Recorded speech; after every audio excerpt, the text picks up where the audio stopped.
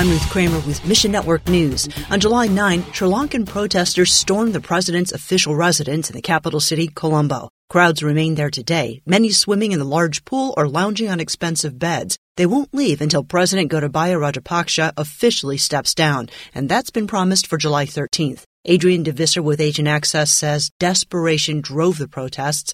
Local churches continue to help their neighbors in the name of Christ. Ask God to strengthen them. And Belarus sided with Russia in the war against Ukraine. Belarusians facing worsening economic conditions as a result of Western sanctions. But it won't stop Transworld Radio contacts from sharing the hope of Christ. They recently gave dozens of handheld radios to people in vulnerable situations. The radios come preloaded with content, including 40 new programs produced by the team in May. Pray that God would use TWR programming to give people the hope only Christ can offer. Mission Network News, a service of One Way Ministries. I'm Ruth Kramer.